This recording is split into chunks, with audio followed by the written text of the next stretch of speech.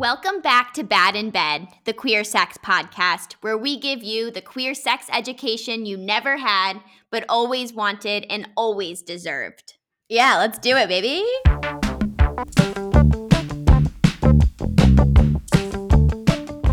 On today's episode, we're talking all things anal. Butt stuff is my absolute favorite subject, so I'm super duper excited. Up first, Gabby and I will be chatting about our personal experiences with anal sex, and as per usual, I will probably give you way too much information, so apologies in advance. Later in the episode, we will be talking to butt doctor extraordinaire Dr. Evan Goldstein. He is the CEO of not one, but two anal-related companies. The first, Future Method, offers both education and products devoted to support a safe, healthy, and judgment-free pleasure. Snaps for that. The second is Bespoke Surgical, an elite anal surgery practice for gay men and anyone looking to improve their anal health. The man is the absolute best at what he does, and Gabby and I consult with him whenever we write about butt stuff. 1,000% true. When it comes to anal experts, there's no one better. Well, to be fair, Bobby, I do think you come close. I mean, I'd like to think so. I do have lots of experience. Well, good. You can be the top for this podcast, and I will be the bottom. Wow, we're switching roles today.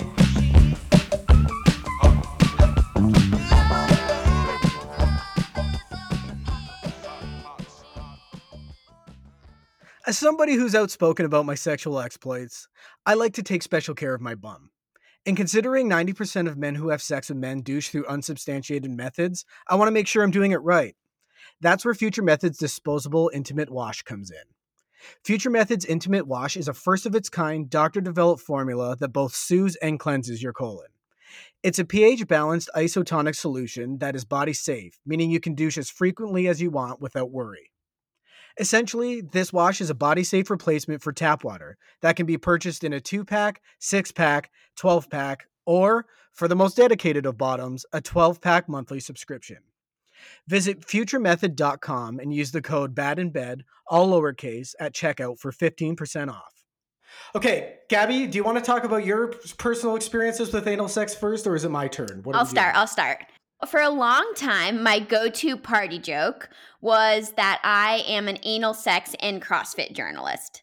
I said this on one hand because it's fucking hilarious, and on the other hand because for a really long time it was true. At this point, I've probably written 100, 200, 300 maybe articles about anal sex, anal fingering, pegging, rimming, and more. But while I consider myself a career expert on anal sex, right, I understand why, in theory, it's a sex act somebody might want to try and know all the rules on how to try it. Add that to my LinkedIn. I will say that anal honestly hasn't made too much of an appearance in my personal sex life up to this point. Oh. I love eating ass. Same. And, enjoy having my butthole licked from time to time, but have only anally penetrated a partner a handful of times with a strap-on or my fingers. Mm-hmm. And at the time of recording, have tried receiving penetrative anal exactly once.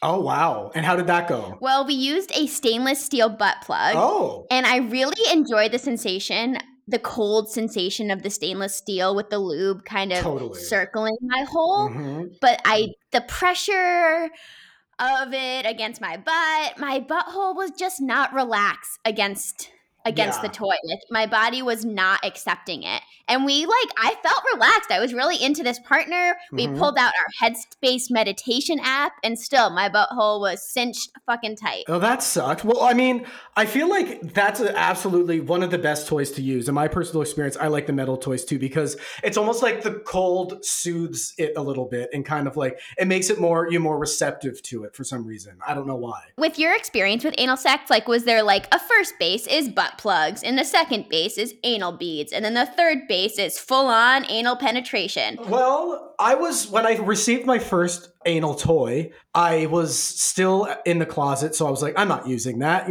I was still part of that whole idea that anal stuff is gay, even though I didn't want to admit it.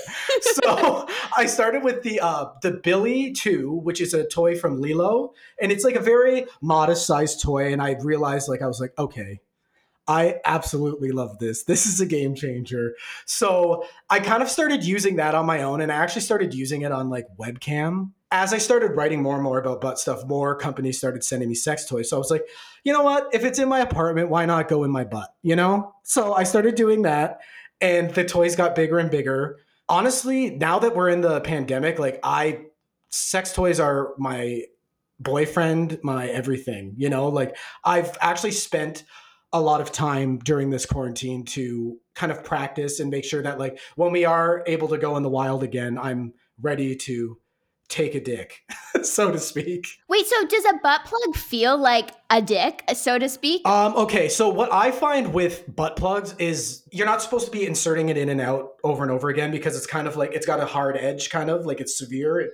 So So it goes in and stays in? yeah, so it's supposed to get you accustomed to the feeling of fullness of Mm. like when you do have like a penis or a larger toy in there. So it's just kind of to like to get you used to that feeling, and it's actually great. Butt plugs are great for doing Kegel exercises. So you know you have them in, you flex your muscles around the toy, and yeah, it's like any other muscle, right? The more you exercise it, the stronger it becomes, and the easier anal sex will be. Mm. And I'm personally very, very fond of prostate massagers because I have a prostate. And so what these are, they're essentially vibrators that have like an intentional curve that hit your prostate as soon as you insert it. And my favorite for anyone listening who wants to know the best prostate massager on the market is from Lilo, and it is the Hugo. I've heard the Hugo been compared to the Cadillac of all prostate massagers. Did I write that? No, I'm just. It's honestly, it's the best. And I will say, I don't have a prostate, right? But I've used the Hugo inside my vagina to stimulate my G spot, and also am like, wow. Oh, that's so interesting. But our anatomy is all very similar at the end of the day. We could go on for days to talk about this, and we probably will in a future episode. But in terms of, I guess I kind of skipped over my early experiences with anal sex, so I'll go right into that because I will tell you they weren't fantastic. So my ex was the first person I ever had anal sex with, and when I had it, I was, I came out of the closet later in life, so I was so excited to finally do this thing I've wanted to do all these years. And to be frank, I was super disappointed. So now that I've had anal sex many, many, many times, I came to realize that this is because the shape of his penis actually was just poking my prostate or bladder over and over again. So there was always like this sharp, uncomfortable feeling when I was having sex. So after we'd have sex, the discomfort didn't end there because I felt like I always had to go to the bathroom all the time. So like there was like a solid hour where I felt like I had to keep peeing. Do you think that was like an angle of the person's penis situation or the position you were using? Like, why would that be? How can folks make sure that they don't have anal sex and then resultingly feel like they have to urinate for an hour? What you have to do is really work around with positions that feel best for you because everybody's penis is, different sizes and shapes and leans certain ways. And while our anatomy, our internal anatomy is all similar, someone's prostate might be closer to 2 inches in, the other one might be closer to 3 inches in. So it's all about finding the positions and the angles that work best for you. I just found that positions that he tended to prefer were the ones that I didn't enjoy. So we weren't compatible in that way. Ugh, yeah. Bummer. Well, I mean, it is and it isn't because he gave me an STI on 3 separate occasions, but we won't go there. Wait, so Bobby, I have a question for you. You are so well known in the sex space as a person who writes about the ins and outs of anal. Do you feel like this has created this sort of like perception of you as this like anal sex god? Oh, hell yeah. So, I mean, you and I have chatted about similar topics in the past and how we all feel like we have imposter syndrome. Like, I would definitely describe my level of butt sex to be intermediate. I'm not going to say I'm a pro in practice. I know everything that goes on academically and I can teach to it, but I would say I'm not taking massive toys or fists. Not to say I'm not opposed to it, but I know what I'm doing and I'm confident that I do it well. So it's more about just, it's my confidence level. I know when I can step it up. I know that I don't want to injure myself. And I know that I will if I try to upsize when I'm not ready, and I'm not ready yet. You got to gauge your own comfort level. And I've been upsizing in the quarantine and I'm very proud of myself. So I would say I'm getting to the higher level of intermediate. Not yet a pro. And you know what? Being a solid sex educator is knowing what you know and knowing what you don't. Don't you agree? Okay, wait. So, question for the people who are tops and want to anally penetrate their partners, be it with a penis or a strap on. Do you have anal sex tips for tops to be the most magnificent top out there? Well, Gabby, I just so happen to have written 5 tips to pleasurable anal sex. If you'd like to hear it, I'd be happy to share. Hit me. So my first tip would be to stimulate the area first. So whether that's with your tongue through analingus, or if that's using a finger or two to insert, and just warm the area up to something larger, potentially a penis or a toy. It just really gets the area comfortable before you go full tilt with penetration. Can I just add that rimming can feel so good in part because there are so many damn nerve endings right at the entrance of the anus? Do you know what the number is? I think it's 4,000. There's many. I don't know the exact number, but I do know that the most are hosted within the wrinkles of your. So like, don't be scared to like let your tongue dig into those little, like those little morsels in your butthole. That's where they all are, and I promise, you might be uncomfortable at first because it's a new sensation, and that's totally natural. But lean into the feeling, and you're gonna like toes will be curling. And what's really fun is when you're eating a partner's ass, is that when you can feel the ass begin to pucker around your tongue, Yes. it's almost as if the region is inviting you in. Yes, that's coming up. It's in one of my points. Okay, So I jumped ahead. So the second is to be patient, which is, I would argue, the most important of all, besides lube, but that's later. It's going to take your internal sphincter about a minute to relax because it's used to being closed tight the majority of the day. So I recommend tops enter slowly, inch by inch, and communicate with their partner throughout. Like with each inch, make sure they're comfortable and they're welcoming of what you're inserting, whether it's a toy or their penis. So as the bottom, though, it's also your responsibility to express discomfort or pull away if things get too intense. It might be uncomfortable at points, and you should express that, but it should never ever be painful. And if it is, stop what you're doing and reassess. Okay, number 3, just as important as number 2, use lots and lots of lube. I've said it before and I'll say it again. You can never have too much lube. So apply it generously to the penis or toy, the butthole, and inside the butthole.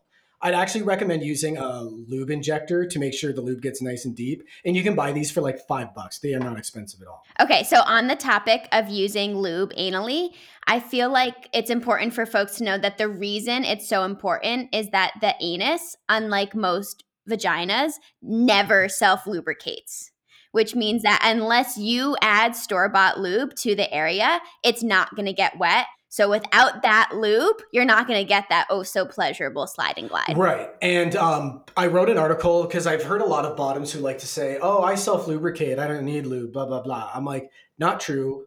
If you do lubricate anally, it usually means that you have an STI or there's an infection in there because it's producing an excess of lubricant to ease, fecal matter to go through, or, it's making excess of something because something's not correct. And it's worth mentioning that if somebody has a throat STI, for instance, throat gonorrhea or throat chlamydia, and uses spit as lubrication, the STI can be transmitted to the area. Yes, it can. Number 4 is train before sex. So if you have the time, I recommend inserting a plug prior to anal sex to inform your body of what's to come. So like, I like to put in like a little small plug, the one I have in right now, because, we're talking about this. Wait, right now? Of course. Wait, Bobby, what does it feel like right this second? It's a modest size. So it's the B-Ball Uno from Fun Factory. So it's a little ball that like has this rumbling sensation on the inside. So if I wiggle, I can feel it like jingling around. Wait, when you laugh, does it feel different than if I'm not being hilarious? Yeah, and I'm performing a Kegel right now. So, wow. Proactively training my bum. It gets your bum already used to it. It's like an appetizer. So you're like, okay, we're going to be eating now. And then at the last one is, the top likes to think they're in control, but the bottom should be taking the lead. So this is especially important in the beginning because bottoms are the ones in the vulnerable position. So it's important that the top checks in with them and lets them know how they're feeling, like asks how they're feeling. And this doesn't have to be like, are you okay? It can be like, does that feel good? Does that feel good? It can be sexy. So it's equally important that like the bottom expresses how they're feeling and to say it out loud. Right. Or they can either moan or give other audible or physical cues, just like let them know when they're doing something right, or let them know when they're doing something that's you're maybe not okay with. Communications is the utmost important thing with any sexual activity. Wait, so I noticed one thing you didn't talk about was preparing the area in terms of douching, showering, using a wet wipe. I mean, I feel like you can't have a conversation about anal sex without talking about poop or mess. I know you like to call Well, it mess. well, Gabby, I actually did that on purpose because I was hoping that Dr. Goldstein could speak to that. Let's bring on Dr. Goldstein to talk to us about all things douching and anal sex preparation. I'm sure he'll answer a lot of the questions that you listeners may have.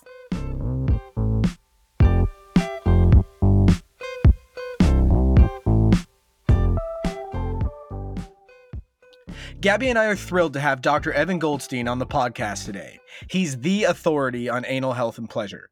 The three of us are very well acquainted because, as I mentioned earlier in the episode, we almost always consult with him whenever we write about butt stuff. Welcome, Dr. Goldstein. How are you doing today? I am great. Thank you, as always, for having me. So Dr. Goldstein, today we're going to be talking to you about all things anal play. But before we get into some of our more nitty gritty, messy, poopy questions, we'd love to start by asking you why anal sex is even something folks might want to and try incorporating into their pleasure life. Why is it something that can feel good? Why wouldn't anybody want anal in their lives, right? I think specifically, the nerve endings in the pelvic floor are both pleasurable and obviously we speak a lot of the discomforting nerve endings. And the key for us is to really enhance people's sexual practices. And by doing that, just make it that much more pleasurable. We speak a lot about the prostate, that once you start tapping into that anally, it just gets your orgasms just that much better. And the same thing on the female side with all the positive nerve endings, both anally as well as vaginally. I think it just makes sense. It's the new frontier. I agree. I agree. Gabby and I were talking earlier. We touched on it, but we wanted you to go into greater detail. Douching seems to be an issue that a lot of people can't get right. They make a lot of mistakes when they do it. So I was wondering, based on like your expertise, what are the most common mistakes people make while anal douching? And even, is it a must? Is it something folks need to be doing before exploring the new pleasure frontier? Yeah, so I think that no, even though I'm co-founder of the company called Future Method, the reality is that no, you don't need to douche. I think the key component for people is to understand that it's gut health, not specifically anal health. And how do you fiber, diet, exercise, how do you kind of get yourself into an appropriate rhythm that your body is allowing you?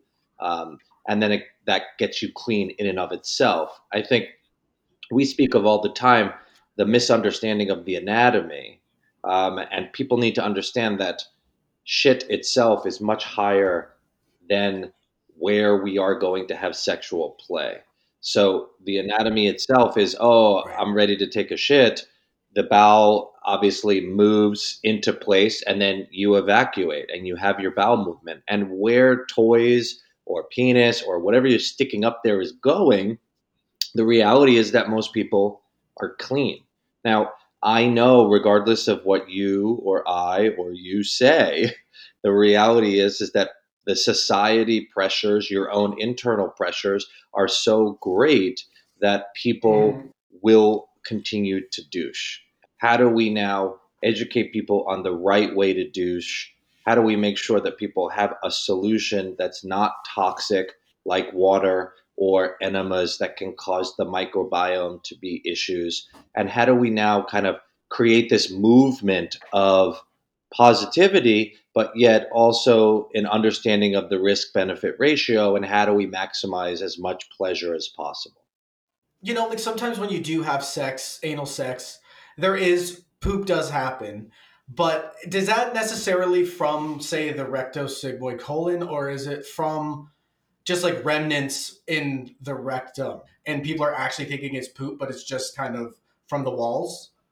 There's a couple of components with this. One is we need to make sure that people understand that when they're douching, I feel like it should be thought of as rinsing more so, or cleansing. Okay. That area, there's probably going to be a little bit of residual, and that's why adding a lot of fiber, especially nighttime fiber, if you're bulking your stool at night, Got the it. first thing you do in the morning, most people, is go to the bathroom. It allows for everything to be kind of congealed and poop that out, right? But when you think of douching, it gets rid of any of those remnants. Now, Right. when you look at water and you look at shit itself is oils Hmm. and fats. And water does not actually break down the fat and oils that are in stool.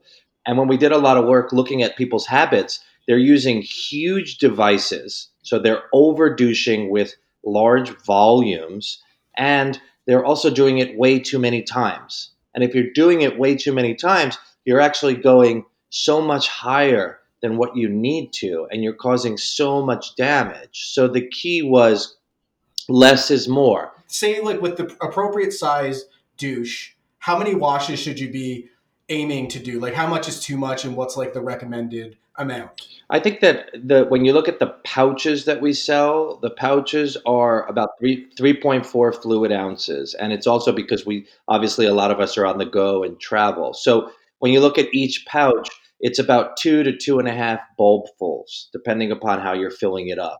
And I would say that most people, I would love people to get to one pouch ideally, but most people are probably at about 1.5 to 2 pouches, depending upon what they're doing. But I think that the key for us is like, how do you look at what you're eating? How do we bulk that stool to really make sure that you're optimized as much as possible on probiotic and fiber and all of that? And then try to see if you can slowly start to bring down the douching routine that you're doing. And I tell people all the time, use a toy after you're doing this, so that one, you could get any residual liquid that's there.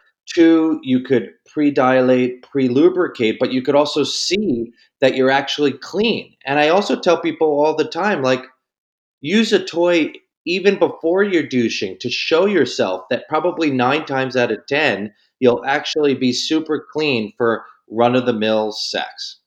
So, Dr. Goldstein, when you use the phrase anal damage, what is it that can happen to the anal canal if somebody douches with the wrong solution or douches with too much of the right solution? Like, what is the damages we're talking about?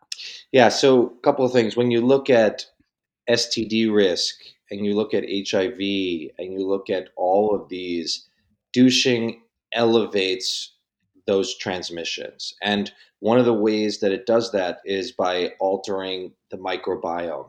So what happens is that we're douching and we're getting rid of the lining internally that is actually protective.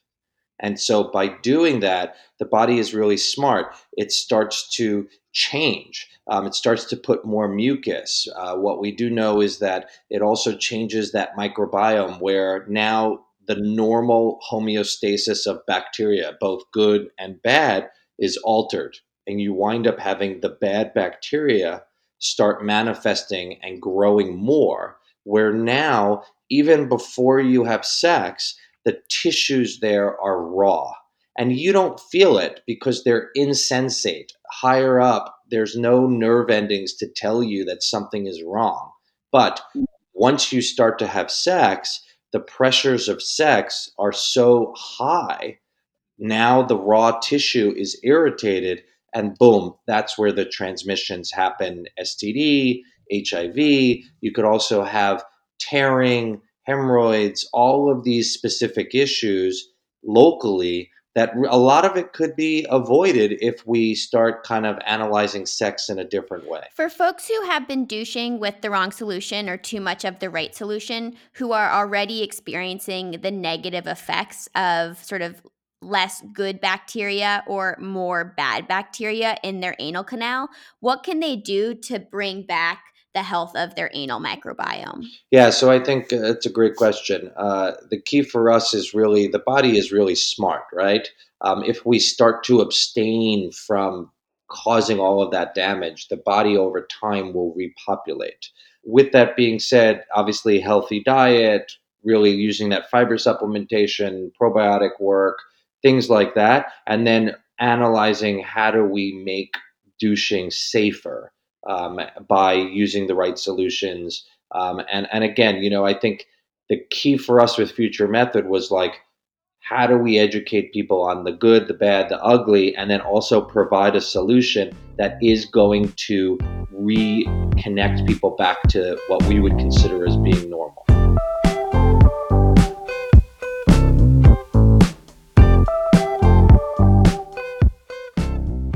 I may not douche like Bobby and other squeaky clean bottoms, but I do clean my bum bum. Every time I'm in the shower, I lather my cheeks with a fragrance free soap. And once a week, as part of hashtag self care Sunday, I give my peach a nice rub down with Future Methods butt and body scrub. A gentle exfoliate made from chia powder, jojoba beads, citrus, clove, and cedar, this butt and body scrub is all about removing dead skin cells, as well as lingering lubricant, jizz, and other body fluids. I've been using the product for the last 2 months, and in that time, my bum has been called, quote, incredibly luscious, baby soft, and even smoother than a well dressed butch at a lesbian bar.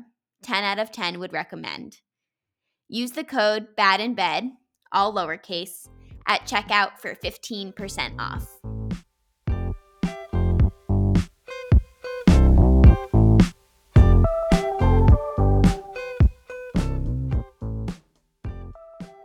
I've got a question that's a little off topic, but I get it all the time, and I'm wondering if you can help with it. There's people who always ask me if you have like, what are tips for people who have IBS, like anal sex tips for people who like, they have an issue there. So they just don't know, like, is there something they can do to make it less of an issue or I just don't think a lot of people have had the full workup that they truly need. I think people throw IBS around a lot, but yet I'm not sure that they've done everything that they can specifically in the community to get the right information and testing. We see a lot of this thing called SIBO, which is small intestinal bacterial overgrowth. And a lot of doctors don't even test for it or know about it. So I think that this is great because we're actually able to educate people. We are oral, anal, licking, loving people, right? And because of that, a lot of different bacteria gets into our system and it alters it. Where one, first of all, if you're having irritable bowel issues, we need to make sure that you're being monitored and checked the right way. So a gastroenterologist that knows everything about our community is a must. We need to make sure that you are having all of these appropriate blood work and stool studies. The SIBO test is actually a breath test, and a lot of people have that being positive, and then your irritable bowel issues are treated with appropriate antibiotics. We need to make sure that you're doing the right things, getting a full endoscopy, colonoscopy, get things ruled in or ruled out. And then from there, we could look at different medications and routines to allow you the right ways to bottom. I mean, and it's also very difficult to find the right doctor sometimes. I've had difficulty trying to find, a queer friendly doctor, and I've had anal surgery from someone who wasn't, and I was very uncomfortable because of the way I was being spoken to, and it seemed like judged in a way. But what I wanted to ask you as well is, you and I've talked about this quite a bit, is can you explain what an anal fissure is and how they most commonly happen? Anal fissures is a tear. I tell people all the time in the office, there's two spots in everyone's ass that is super, super fragile. It's the front and it's the back. And everybody has the propensity for tearing. And it could be from having a big bowel movement, constipation, lots of diarrhea, or from sex. And with that said, it's basically a cut and the skin separates. The problem is that let's say you have a cut in your hand, me and you, perfect, the skin separates and then over time the skin heals the right way. In the ass, it doesn't heal that way. The body is trying to close, but we shit. It's trying to close, and then we have sex. And so the body says, okay, fuck it. I'm never going to heal the right way. Why don't I just lay down scar? But that scar tissue is very weak, and it may be strong enough to withstand the pressures of shitting. But the second we increase those pressures with bottoming, all of a sudden that scar tissue tears again. And it becomes this very cyclical issue where people are like, I feel really good. Yeah, I'm excited. I want to get fucked tonight. And then, boom, right when having sex, it happens again. And then they let it heal again. And then it keeps going. And it just becomes this issue. Sometimes the way that the scar heals, it also forms an extra piece of skin in the area, like a little bit of a skin tag. And that is the body trying to kind of create a callus.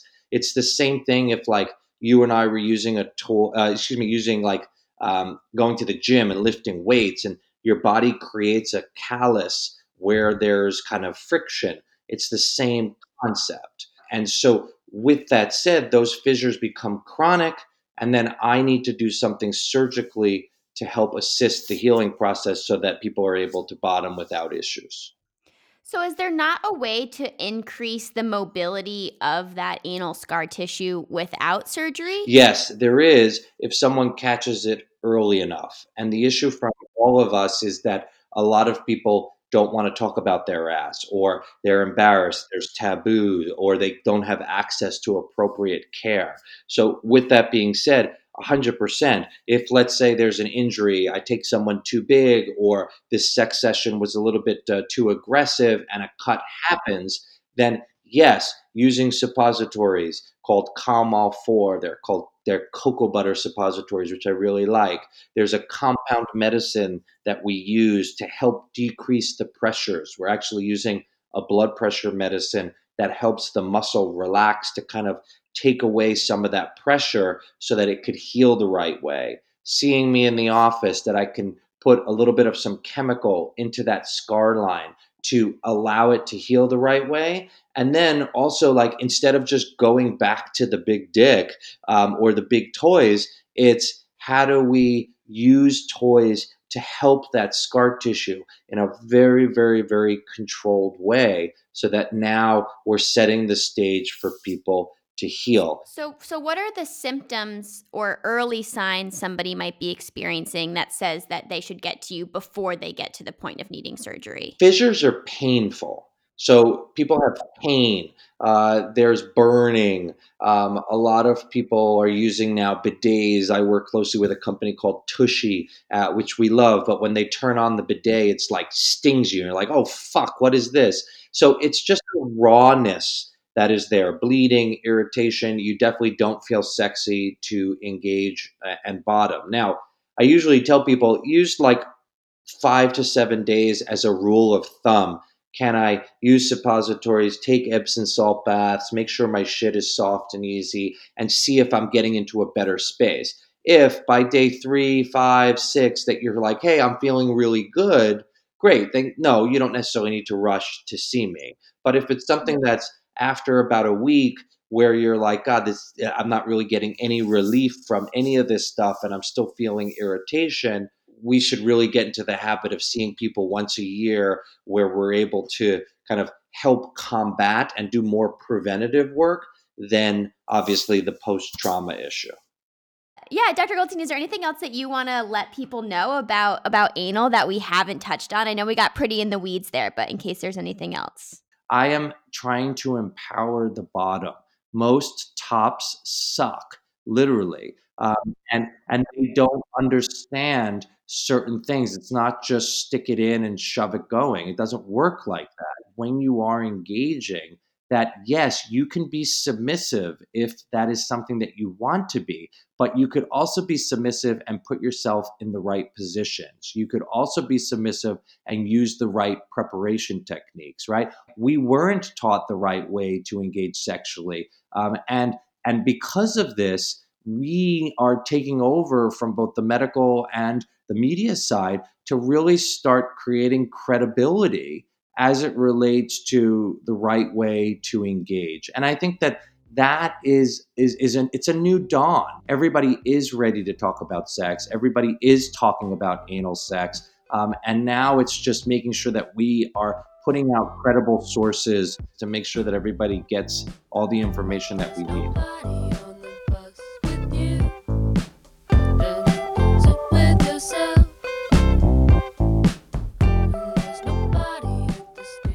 Holy moly, when it comes to anal sex education, there is truly nobody better than Dr. Evan Goldstein.